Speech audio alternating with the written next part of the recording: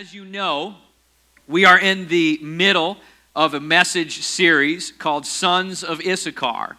How many people are enjoying this series so far? Sons of Issachar. If you haven't been with us or you've missed one of the first couple of weeks, today's week 3, just catch you up to speed. Sons of Issachar, the Bible tells us in 1 Chronicles chapter 12 that they were a people who had understanding of the times and knew what Israel ought to do. I believe that the Lord is really showed me and is saying that there is a picture here in the sons of Issachar that is what the church needs to look like right now today in our generation. Let me explain. Having understanding of the times meant that this was a people who were receiving and open to hearing the wisdom of God, having discernment in the generation and times that they were living in, and had wisdom about how to navigate the situations that they would face. How many people know every generation will face its own set of complexities and challenges that are unique to them, right? And the sons of Issachar were a people, the Bible says, that Israel would come to, and they would receive wisdom and understanding that God was giving them, and that they would call the people to the mountains. They would even help the rest of Israel know when it was time to gather corporately as a nation and worship God, festivals, feasts, and things like that. So they were sought out. They were regarded as men and women who knew what the wisdom of God in that generation, in that era, was saying and doing. And I believe this is a great picture of what the church needs to look like in every generation. Let me also say, I'm a great opportunist. Or I'm a great optimist. And that sounded terrible. We're live. Hey, everybody. Wow. I guess the Lord just wants to remind me not to take myself too seriously. I am a great optimist. And I do fully believe with all my heart that there is the opportunity right now for the church to really just lead and be strong and to be steady and steadfast. We are to be poised and not jump on this roller coaster of flying up and down emotionally and caught up in the storm of everything that's going on. We're here, we're meant to make a difference. We don't run and hide from it, but we're here to be a part of the solution and not a part of the problem. The church being steady, steadfast, strong, poised, of sound mind, navigating through difficult times is a picture of what God's people are supposed to look like. I get an amen to that. All right, we can edit that in the footage later. Okay. So, in week 1, I really just opened all this up, talked a lot about the sons of Issachar and the history and background of that people. Week 2, Katie last week spoke about how in order to be someone who receives God's wisdom, who lives according to God's wisdom, is being filled with God's wisdom, that there are things the Bible shows us that we have to do, that we have to walk in. And the thing that she addressed last week, which is of critical importance, is that we have to pursue that wisdom. We have to go after it. This is not a casual ask. This isn't like, well, if I get it, I get it. I don't. All right? The scriptures tell us that we're to pursue wisdom like it's precious rubies. It's more precious than silver or gold or precious treasure. We're to go after that and pursue that as a people who desire God to fill us with that. But praise Him, it also says that wisdom cries out in the streets, stands at the gates, and she wants to be heard. She wants to be found. God wants to bestow His wisdom and understanding upon His people in an abundant way so that we can be difference makers, game changers, influencers in the world around us in every generation. And everybody said amen to that, right? And so today, I want to talk to you about another thing that is very important that we have to maintain if we want to walk in the wisdom of God and have the understanding of God. And that is we must stay humble. We must stay humble. Proverbs 11:2 says, when pride comes, then comes shame, but with the humble is wisdom. So you can want wisdom, you can pursue it, but let me just say it this way, as that scripture sets in with you. If you are not humble, you won't find her. If you are prideful and full of pride, then you will not attain the wisdom of God the way that He wants to give it to you. He gives it to those who have a spirit of humility. The Bible tells us that God resists the proud. That is a statement of opposition and resistance. Pridefulness is not a container that can be filled with the wisdom of God. We must remain humble. And I want to show you today 2 ways that a spirit of humility demonstrates itself in our lives. 2 ways that it presents itself, that as we as God's people walk in, we can see these qualities and know that we're continuing to walk in a spirit of humility. The first is that humility demonstrates itself in reverence. Reverence. When I say reverence, I mean a respect and an honor for the supremacy and the ultimate authority of Almighty Sovereign God. It's so important that we don't just say, well, we believe in God, but we kind of set Him over here on the side and make Him maybe equal with other authorities, other voices, other influencing factors in our lives.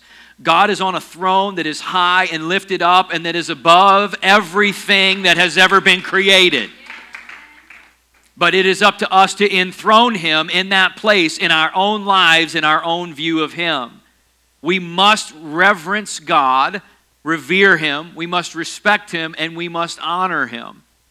We have to put Him in the place in our life that He deserves.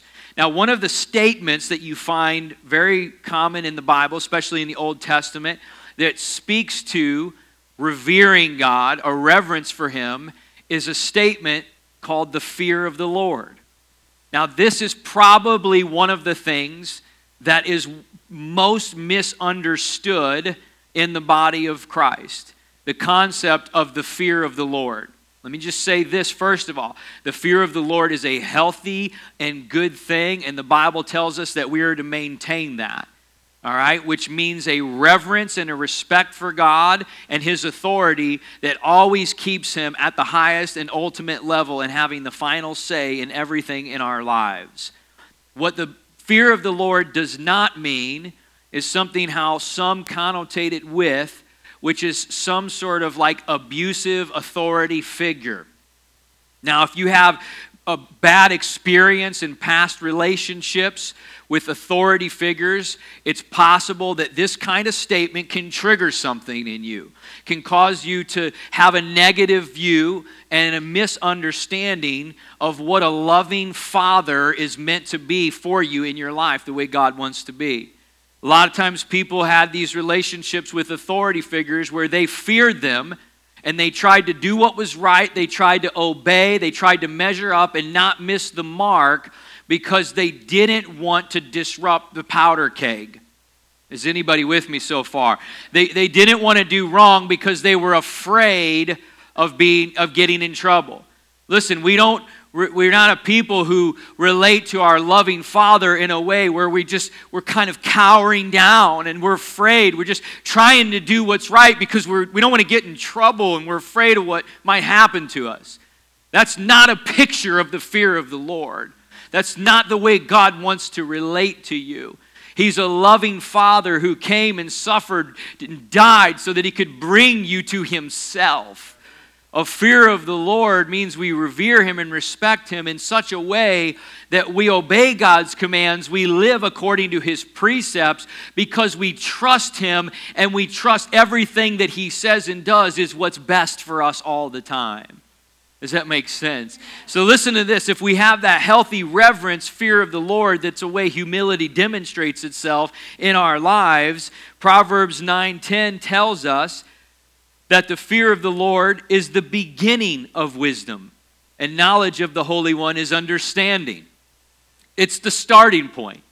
It's the place we begin. If we don't have a healthy view of God, a reverence for Him as the ultimate authority, His word and His wisdom are superior to anything else in this world. If we don't approach Him and understand that, that's not the place we hold Him in our hearts, then the beginning of the flow of wisdom doesn't even start for us in our lives.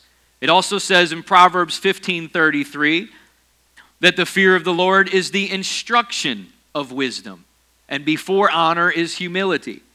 So instruction speaks to the ongoing consistency, maintaining a reverence for God all the time in our lives throughout every season, and the wisdom of God steadily continuing to flow like an open spigot into our lives on a daily, weekly, monthly, and yearly basis. Like that's the way God wants us to live, but a spirit of reverence, humility is something we have to walk in and maintain.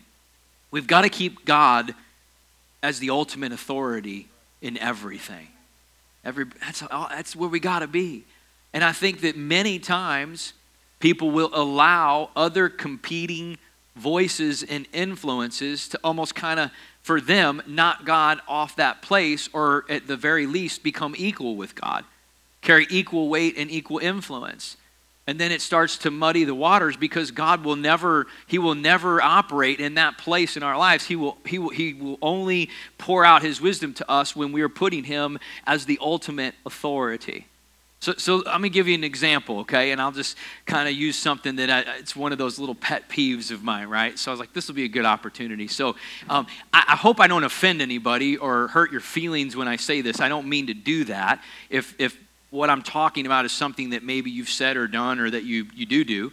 But I really do desire to try to help you have good theology. And so this may be a point where if you're open to it, I can help you correct some bad theology if you think like this or say these things, okay? So you'll hear a lot of times, and you see it on social media or whatever, but people will say things like, hey, I'm just going to ask the universe to be working for you in your favor. Oh, you've got a big thing going on. I'm going to send good vibes your way. I'm going to send some good vibes over there, okay? Now, keep in mind, listen, I'm talking about God as ultimate authority, and he's the source, right? So this is what I'm saying. With no disrespect, but you asking the universe to help me or sending good vibes my way isn't going to do anything for me. It's not going to do anything for me. But I will take your prayers all day long. I will take your God-inspired, faith-filled prayers all day long. Because faith moves mountains, vibes in universe don't do that. God does that. And when we think like that or make statements like that, everybody okay? Everybody's all right. Woo, we got through that one, okay. When we do those things, listen, this is why I'm saying this, is it's kind of a caution. When we do that, probably unknowingly, we are ascribing glory to things that only God deserves for. We cannot confuse creation with the Creator. Please, do not put anything on a pedestal. Keep God on his throne. We have to maintain that view of God at all times in our lives. Hallelujah. A healthy reverence and respect for God is the highest source of wisdom, and recognizing that the knowledge of this world cannot compete with the wisdom of God. In fact, 1 Corinthians chapter 2, verse 5 says that our faith should never be in the wisdom of men, but only in the power of God. Listen, the knowledge of the world has always been trying to knock God off of his place of authority in people's lives. It's really nothing new. The Bible tells us that knowledge puffs up. So when we begin to take worldly knowledge and esteem it equal to or even above God in our lives as more influential and guiding forces, then we actually slip into a place of pridefulness. And the wisdom of the world, the knowledge of this world has always been trying to do that in the lives of God's people. You know, we call today an age of intellectualism. Have you ran into situations or encountered things in relationships where all of a sudden if you're not educated to a certain level, you don't have a certain degree, or you don't understand a certain topic, then you're just belittled, you're looked at as uneducated and ignorant, and you're just kind of laughed away? Has anybody ever experienced that before, right? Very degrading. Wisdom of the world is always trying to belittle the wisdom of God, right? Here's what I would say to that, if you've ever experienced that. So what? So what? Is it hurting you? I mean, it's been happening since the beginning of time. We have intellectualism today. When Jesus was around shortly after, they had the age of enlightenment. If you weren't enlightened, astute, somehow an elitist intellectually, you couldn't even know God. This was your way and your path to Him was to somehow be enlightened intellectually in your mind, and you were a lesser thinker or a lesser citizen of society if you haven't received that type of mental enlightenment. Well, let's go all the way back to the garden. And Satan's tactic to deceive Adam and Eve ultimately came down to trying to trick them that he could give them some kind of knowledge, some kind of wisdom to know something that God couldn't give them to know. That they could find something through him that would open their eyes and their mind to something that God couldn't give them. You see, the knowledge of the world is always trying to compete to take a place in our lives and knock God off of his place of supremacy for us. Maintaining a spirit of humility is always having a reverence and a respect for, at the end of the day, God is the one who has the final say. If God says it, it is so.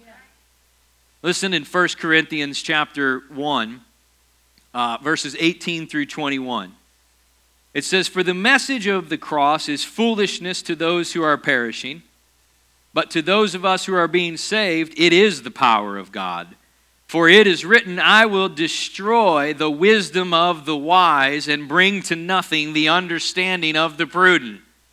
That's the promise for what will happen and the outcome of the knowledge of the world right there. I love this next verse, verse 20. It says, "Where is the wise? Where is the scribe? Where is the disputer of this age? Has God not made foolish the wisdom of this world? For since in the wisdom of God, the world through wisdom did not know God, and so it pleased God through the foolishness of the message preached to save those who believe." Jumping down to verse 25, "Because the foolishness of God is wiser than men, and the weakness of God is stronger than men." He's saying, even here in this scenario, you can't even know God. You can't even come into a relationship with him by way of knowledge of the world. And then he compares and says the knowledge of this world is like foolishness with God. So I'll put my trust in this wisdom right here all day long over whatever the passing wisdom of the world is in any time or in any generation. We need to maintain that reverence and respect and honor for God at all times. But I will say this, and especially in the days that we live in, as a people of God, listen, be prepared for your trust in the wisdom of God to be belittled or demeaned by those who put their faith in the knowledge of this world. It's not new, but when that happens, please, I appeal to you, let's respond as the people of God should respond. Let's be part of the solution and not part of the problem.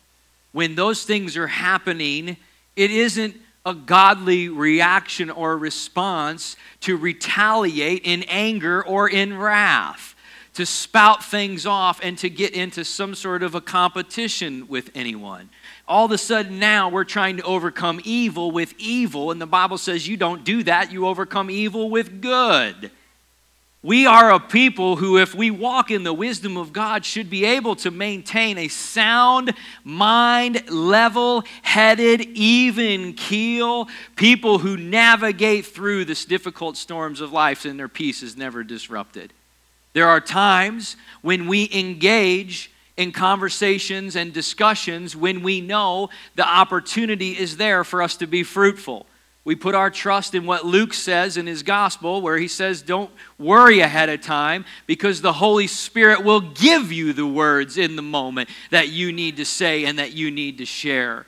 We assess situations. We will all be faced with opportunities where we can make a difference. We can improve something. We can be a part of a solution. But there's also the opportunity for us to be a part of the problem and contribute to the problem if we react in the wrong way as well. I think this is one of those moments where part of the threat is for the church to really rise up and be the church. Part of the threat is that in the body of Christ, we would respond wrongly, and then we would add to the problem instead of being part of the solution. There are times where we engage in fruitful conversations and our words impact an environment, but we know that there are also times where we exercise restraint, where we just choose to remain silent. Paul even tells Timothy, he says, listen, there's points where you just have to avoid profane and idle babblings that produce no fruitfulness. When you see a situation like that, listen, just use restraint. People are under attacks from fear and panic all over the place, but those are people. And those attacks are coming from something that's evil, but these are people, these are souls that God loves, and we need to love as well and not get a judgmental spirit about us in the midst of all these things. And Jesus even says, uses a parable. He says, look, there's a tax collector and there's a Pharisee, and they go into the temple. And the Pharisee goes in and says, oh, thank you, God, that I'm not like these other men. Thank you, God, that I'm not crazy and ridiculous, and I'm not caught up in all, I'm not thinking like all these. Thank you, God, that I'm me and I'm not them.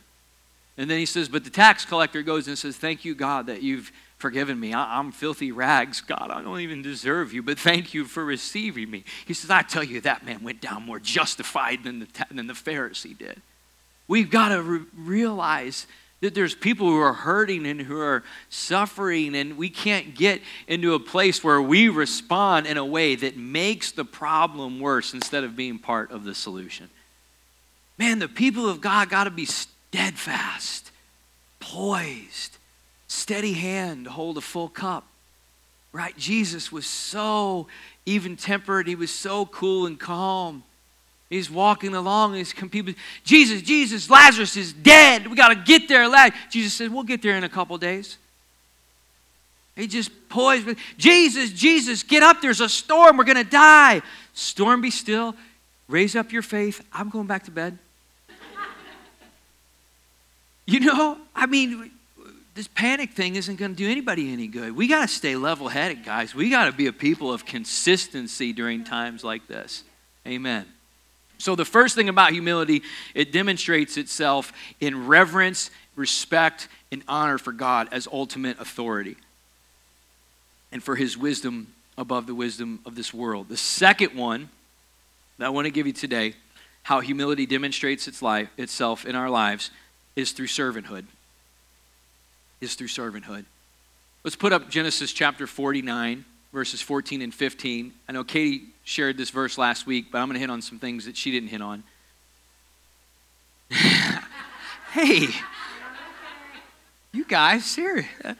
No, I'm not talking about some of the things she talked about. She's, I don't, you messed me up. All right, so anyway, verses 14 and 15.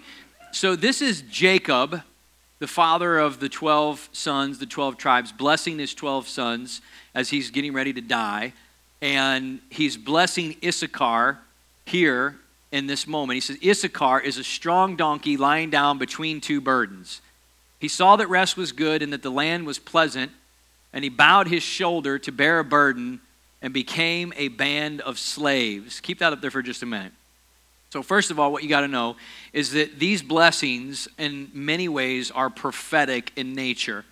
Meaning there are near-term fulfillments, but there's also long-term fulfillments that are continuing to happen, even way beyond Jacob issuing this blessing. I'll give you an example. In the blessing over at Judah, he says that Judah and the tribe of Judah will be like a lion, and that the scepter will not depart from him.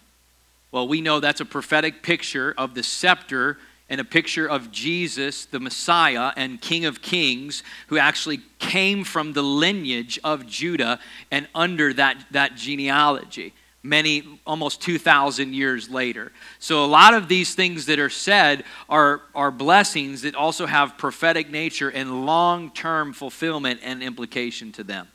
And with Issachar, the statement that really jumped out at me about this whole servanthood and being humble in the way we serve each other, not looking to be served, is this statement right here where it says, he bowed his shoulder to bear a burden. Everybody say, bow your shoulder. So I started studying that because these types of things in the Bible can be a little bit confusing, right? You got to dig in and you got to know how to approach Scripture, interpret it, and you start digging in. And the first thing you see is that the term shoulder, it means when something is on a shoulder, it means to carry the load, to bear the weight and the responsibility of that thing. Let me give you an example. It says in Isaiah chapter 9 of the Messiah that the government of God will be upon his shoulders, and the increase of his government there will be no end. Jesus has the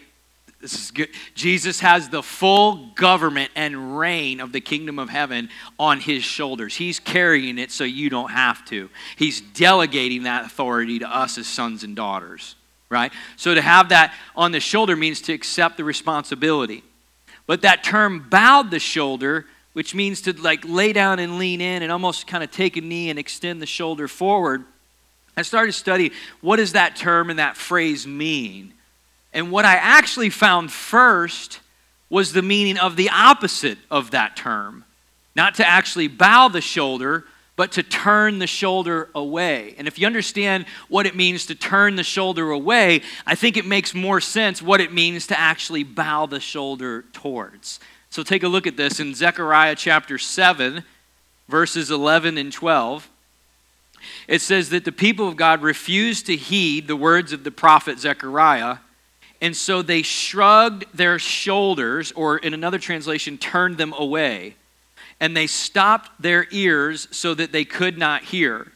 Yes, they made their hearts like flint, refusing to hear the law and the words which the Lord of hosts had set by his Spirit through the former prophets. So what this means when it says they turned their shoulders away, listen, it's a rebellious term.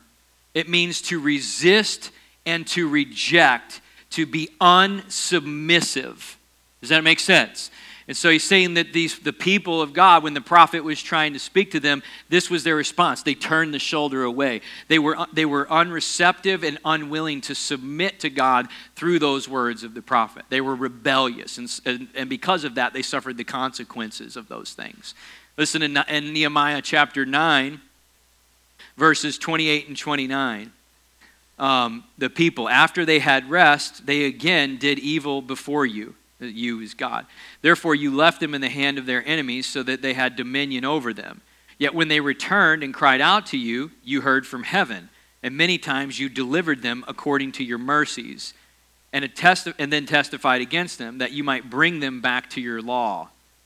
Yet they acted proudly, you see that, and did not heed your commandments, but sinned against your judgments, which if a man does, he shall live by them. Here you go. And they shrugged or turned their shoulders, stiffened their necks, and would not hear. So to turn the shoulder away is to be stiff-necked and stubborn. It's to turn your will up against and oppose instead of towards, which is the opposite response, obviously, of what we have to have with the Lord. How many people have ever said or made the statement, man, that person just really gave me the... There you go, right? You gave me the cold shoulder. I was like, that's kind of interesting. You know where that came from? So in the early 1800s, there was a poet named Sir Walter Scott who, in one of his writings, coined that phrase, turned the cold shoulder, and it actually was a misquote from Nehemiah 9:29, to shrug and turn the shoulder away. Probably same meaning and same implication, but that's where that statement originally came from. Here's the point, though, is that if turning the shoulder away from means to be unsubmissive and rebellious, then turning the shoulder to means to be submissive and to be willing to serve. And in our lives, as a people of God, if we are going to receive God's wisdom and understanding, then our posture needs to be this towards our fellow man. Willing to serve, not to be served. Jesus said the Son of Man did not come to serve, did not come to be served, but to serve, that he might suffer and die for men so that they would have life. And he is the picture that we have of what we're supposed to look like. It said of Issachar, he bowed down his shoulder between two burdens and became a band of slaves.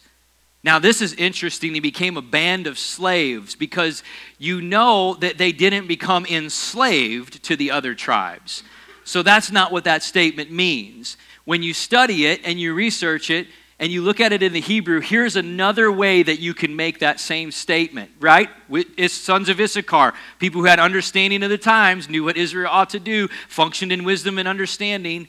It says that they were a collective group of servants.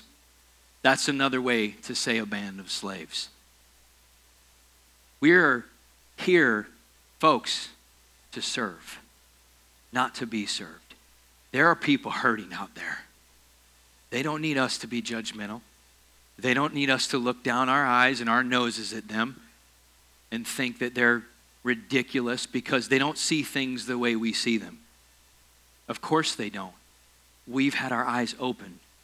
We have a source living in us that opens our eyes to something the world cannot show us. Those are souls out there.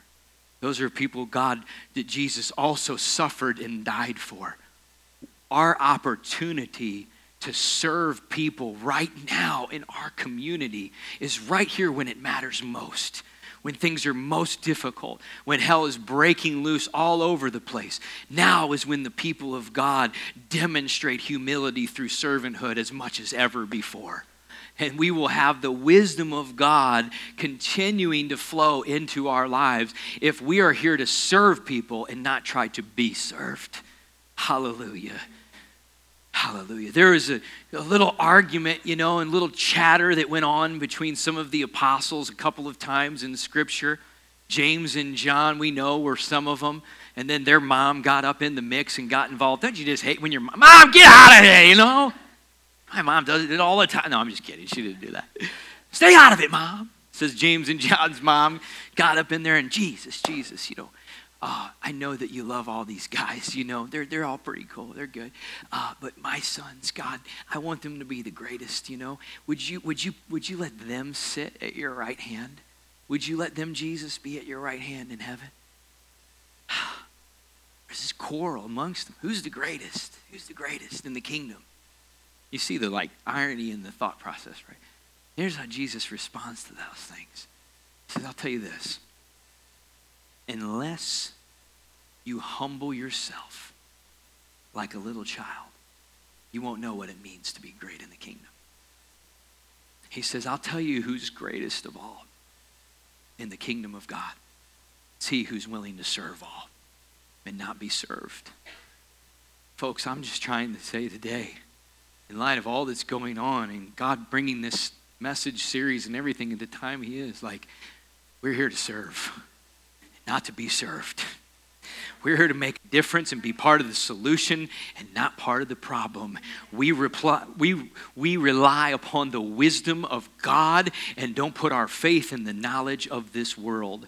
But we must steadily have that wisdom flowing into us so that we can make a difference and an impact. And if we don't walk according to a spirit of humility, we will not receive what we need most right now. These are perilous times. We need God's wisdom to cut through the fog. We pursue it with all of our heart. We pursue it like precious treasure. But according to Scripture, I'm just telling you, if you're not humble, you won't find her. If you don't continue to walk in a spirit of humility, then the treasure chest of the wisdom of God will not be opened up to you. But for those who walk according to a spirit of humility, her treasures and her beauty are endless. Long days and long life she adds to you. She's sweeter than honey. She will bring joy and peace. She will bring knowledge and she will fulfill you. I want that in my life so much. I don't know about you. The blessing and the treasure in that chest of wisdom of what it does for us in our lives. It says there's nothing in the world that can compare with her. I want that. We want that. And the world needs the people of God to carry that in abundance right now. Hallelujah, in Jesus' name. I'll close with this. Paul said to Timothy, Paul said to the church at Colossae, he said, I pray fervently all of the time for you that you would be filled with a spirit of wisdom and understanding. And I'm praying today, folks, church, brothers and sisters, I'm praying today that we would be filled with a spirit of wisdom and understanding, and that we would be a part of the solution in treacherous times and not a part of the problem. Amen.